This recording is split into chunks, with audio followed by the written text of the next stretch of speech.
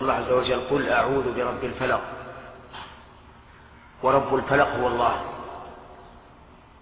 والفلق الإصباح،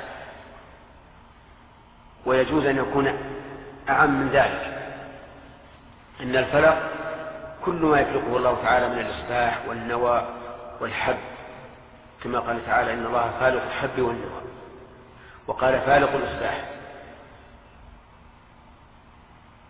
من شر ما خلق، أي من شر جميع المخلوقات، حتى من شر نفسك، لأن النفس أمارة بالسوء، فإذا قلت من شر ما خلق فأول ما يدخل فيه نفسك، كما جاء في خطبة الحاجة نعوذ بالله من شرور أنفسنا. وقول من شر ما خلق يشمل شياطين الإنس والجن والهوام وغير ذلك، من شر ما خلق. ومن شر غاسق إذا وقب. الغاسق قيل إنه الليل، وقيل إنه القمر، والصحيح أنه عام لهذا وهذا. أما كونه الليل فلأن الله تعالى قال أقم الصلاة لدلوك الشمس إلى غسق الليل. وكما نعلم جميعا أن الليل تكثر فيه الهوام والوحوش، فلذلك استعاذ من شر الغاسق أي الليل. وأما القمر فقد جاء في الحديث عن النبي عليه الصلاة والسلام أن النبي صلى الله عليه وسلم أرى عائشة القمر وقال هذا هو الغاسق، وإنما كان غاسقا لأن سلطانه يكون في الليل.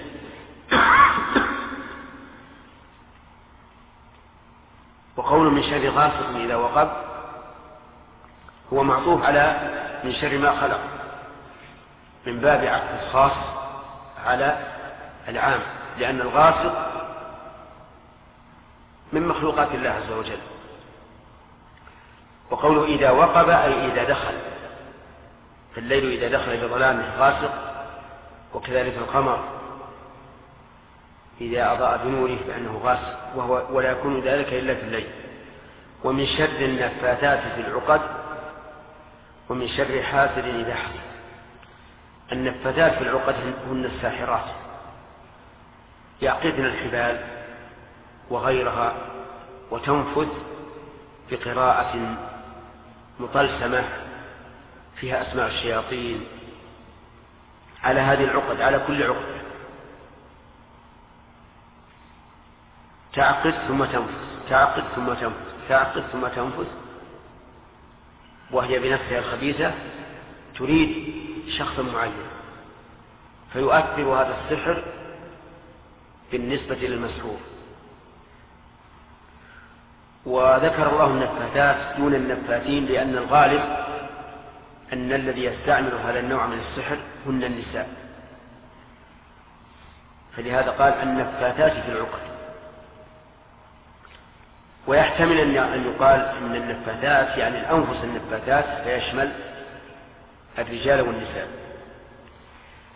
ومن شر حاسد إذا حسد. الحاسد هو الذي يكره نعمة الله عليك، فتجده يضيق ذرعا إذا أنعم الله على هذا الإنسان بمال أو جاه أو علم أو غير ذلك، فيحسده.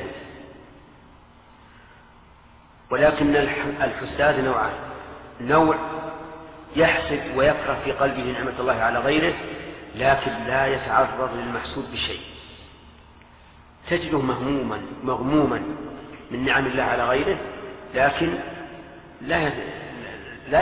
لا يعتدي على صاحبه. والشر والبلاء إنما هو بالحاسد متى؟ إذا حسد، ولهذا قال إذا حسد. ومن حسد الحاسد العين التي تصيب المعان.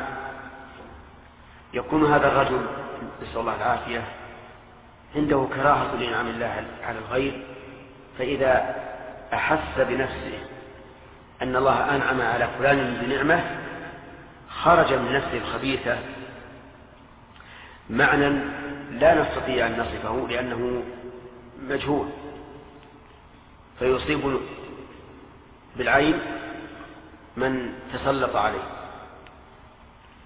أحيانا يموت وأحيانا يمرض وأحيانا يجن، حتى الحاسد يتسلط على الحديد فيوقف اشتغاله.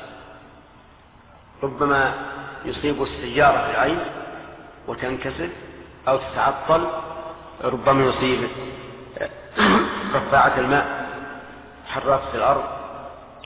المهم أن العين حق تصيب بإذن الله عز وجل. ذكر الله عز وجل النفاذات في العقد، والثاني من شر ما خلق، ومن شر الغاسق إذا وقب. النفاثات في العقد الحاسد إذا حسد، لأن البلاء كله في هذه الأحوال الثلاثة يكون خفيا. الليل ستر وغشاء، والليل إذا يغشى يكمن فيه الشر ولا يعلم به. النفاذات في العقد أيضا كذلك، السحر خفي ما يعلم. الحاسد إذا حسد العائن أيضا خفي، تأتي العين من شخص تظن أنه من أحب الناس إليك وأنت من أحب الناس إليه، ومع ذلك تصيبك بالعين. لهذه الأمور، لهذا السبب خص الله هذه الأمور الثلاثة: الغاسق إذا وقب، والنفاذات في العقد، والحاسد إذا حسد. وإلا فهي داخلة في قوله من شر ما خلق.